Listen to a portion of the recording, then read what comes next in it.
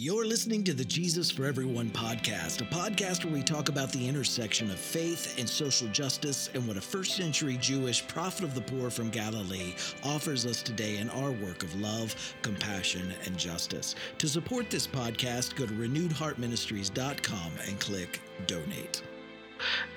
Beware when you see those in power using law and order rhetoric that used to maintain power, position, control, and political office. Jesus followers should be the first to recognize when law and order is being used to serve and protect the elite and privileged rather than the marginalized and excluded. Welcome to the Jesus for Everyone podcast. My name is Herb Montgomery, and this is episode 343, and our title this week is Jesus and Law and Order.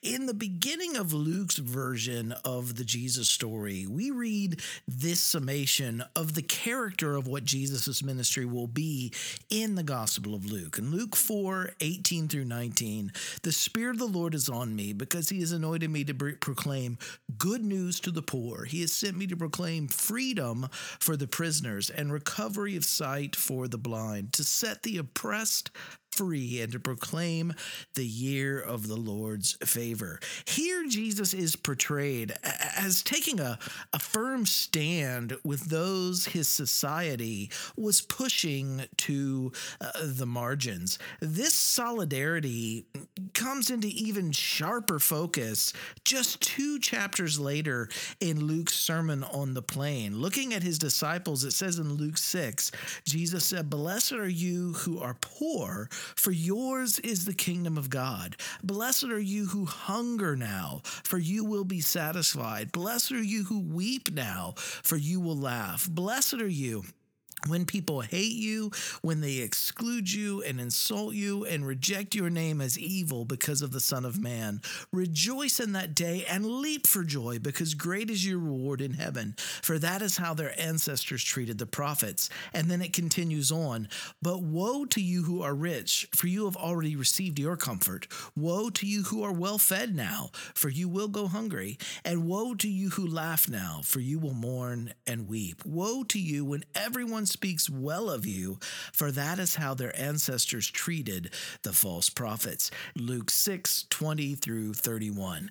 Jesus here is announcing that God's just future is decidedly for those the present system makes last. Jesus' announcement is that the last will be first. And what about those the present system is already making first? Jesus' words are blunt here.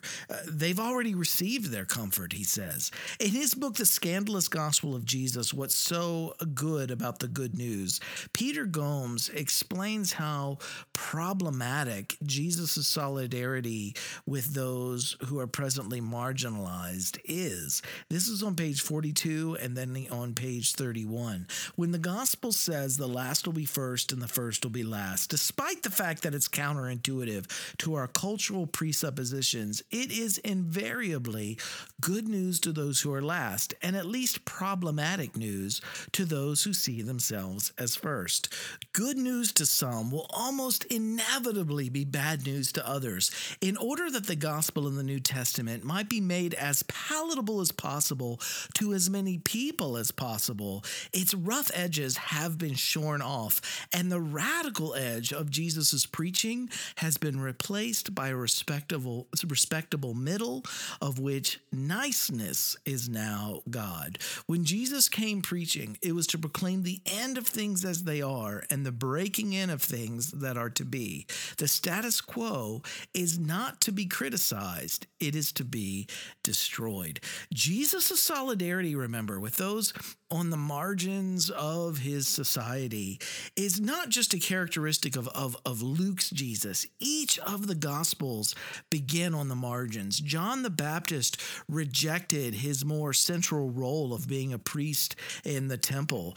He was a voice crying out in the wilderness. And Jesus was from the marginalized region of Galilee, and the majority of his story takes place there as well. This had deep and I would think encouraging political significance for the marginalized audiences of each of these gospels. This is Ched Myers in his book, Say to This Mountain, Mark's Story of Discipleship, page 12. While the margin has a primarily negative political connotation as a place of disenfranchisement, Mark ascribes to it a primarily positive theological value. It is the place where the sovereignty of God is made manifest, where the story of liberation is renewed, where God's intervention in history occurs. So, what does this mean for those Jesus followers whose present social location is not marginalized but more centered?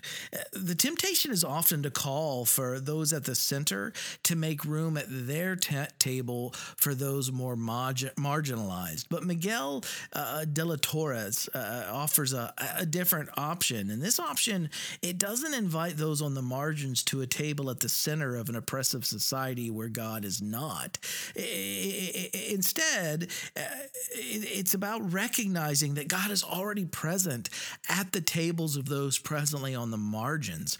God is already at work there. God is with them, and we are only with God when we too are with them. He writes, the question for those endeavoring to follow Jesus, whose social location is more central and privileged, is whether they will reject a status quo that privileges some over others on the basis simply of difference and begin supporting and working alongside those our society relegates to the margins. God is already there. The question is, are we? In reality, and this is Kindle location 1075, in reality, the gospel is thriving in the margins of society. The real question facing those at the center, accustomed to confusing its interpretations with the biblical text itself, is whether those at the center will also participate in the body of Christ that already exists in the margins of society. Jesus' solidarity with those on the margins, in the story, it reaches a critical breaking point with Jesus' protest in the courtyard of the temple. And the temple was the political, economic, and religious symbol of the temple state of his own society. Don't think of the temple as a modern Christian church. The temple was much more like a state's capitol building.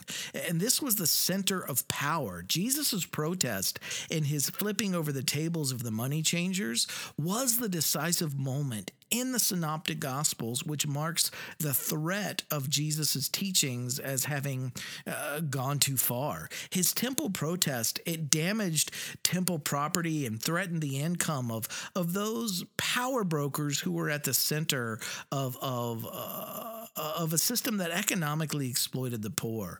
And the growing number of followers of Jesus each day, it meant that those in power, they had to do something. Something had to be done. And this is where we see the machinery of Roman law and order enter the story. Before the week is over, Jesus is hanging on a Roman cross. And Reverend Dr. Kelly Brown Douglas gives us insight into how the rule of Roman law and order, including Roman crucifixion, functioned in Jesus' society. In Jesus' first century world, she writes, this is from Stand Your Ground, Black Bodies and the Justice of God, page 170. In Jesus' first century world, crucifixion was the brutal tool of social political power. It indicated how much of a threat that person was believed to pose. Crucifixion was reserved for those who threatened the peace of the day. It was a torturous death that was also meant to send a message. Disrupt the Roman order in any way, and this too will happen to you. The crucified class consisted of those who were castigated and demonized, as well as those who defied the status quo. Crucifixion was a stand-your-ground type of punishment for the treasonous offense of violating the rule of Roman law and order. Law and order, it should be to protect the vulnerable, those whom the more powerful in society will take advantage of if given the opportunity. But too often, law and order and the rhetoric that surrounds a law and order approach is nothing more than the powerful of society using law enforcement to silence the unrest and protest of the marginalized that are crying out for a more just and more equitable society. The question we must always ask about law and order is, which sector of society is our law and order serving and protecting? Jesus stood in solidarity with the marginalized over and against those who would exploit them. When the law and order is instead standing with the powerful and the centered over and against the cries of those who are calling for justice, we have to recognize that this is not life-giving to a society, but death-dealing. Literally, we can have peace through establishing distributive justice, or we can have peace through a heavy-handed use of law and order that silences protest.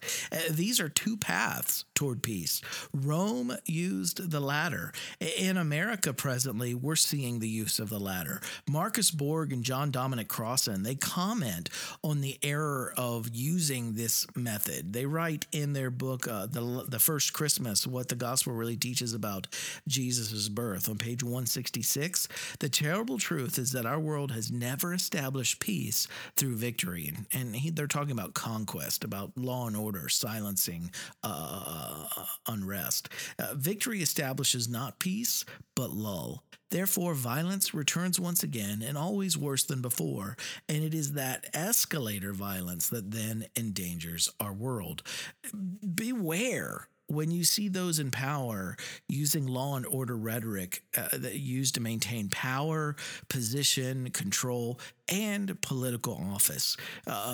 It's only going to escalate the violence when that happens. America has a long history of law and order being used to systemically serve and protect only the elite or the privileged. And Jesus followers should be the first to recognize when law and order is being used to serve and protect the elite and privileged rather than the marginalized and excluded.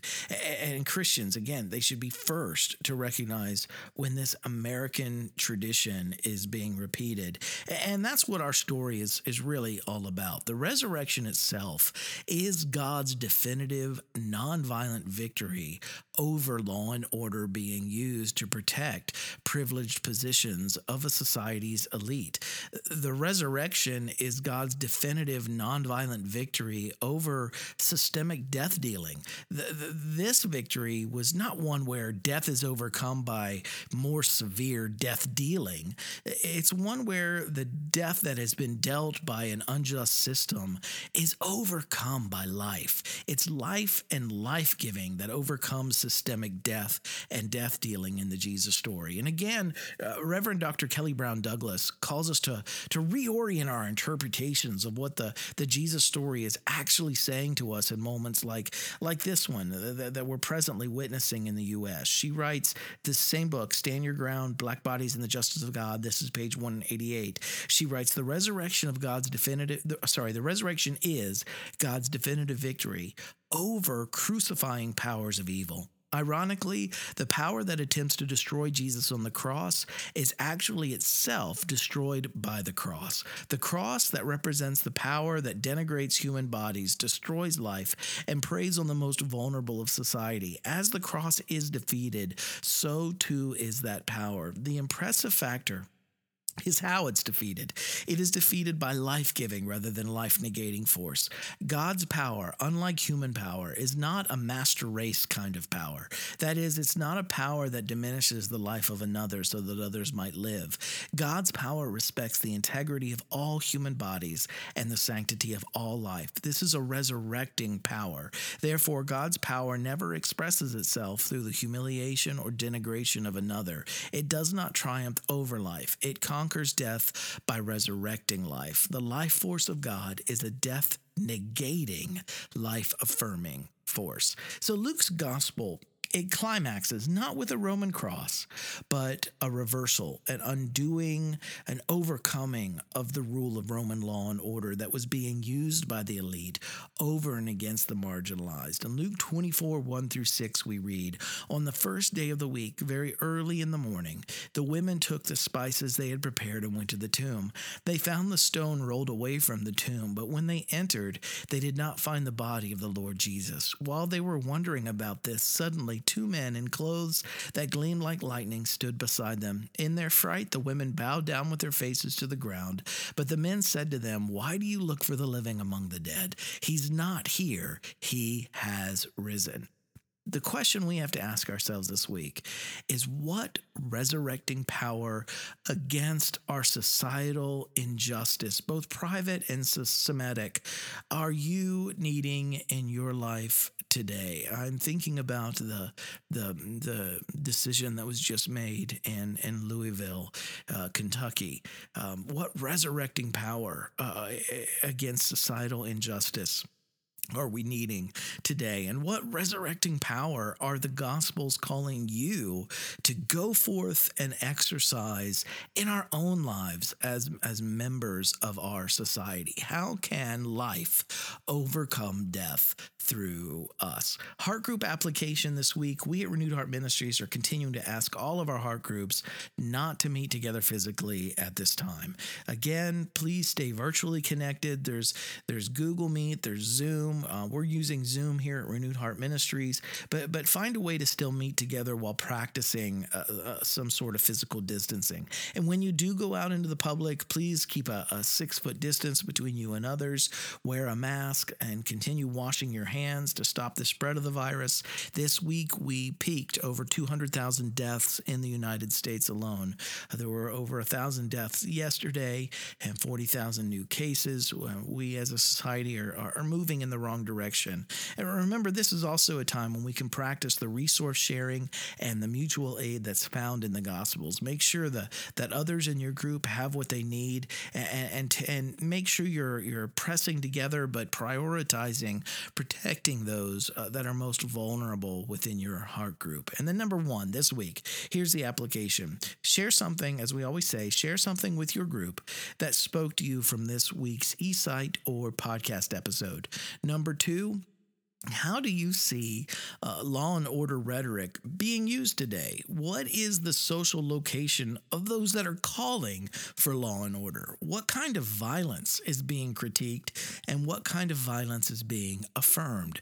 And discuss that with your group. And then number 3, what can you do this week, big or small, to continue setting in motion the work of shaping our world into a safe, compassionate, just home for everyone? Thanks for checking in with us today, right where you are. Keep living in love, choosing compassion, taking action, and working towards justice. I love each one of you dearly. I'll see you next week.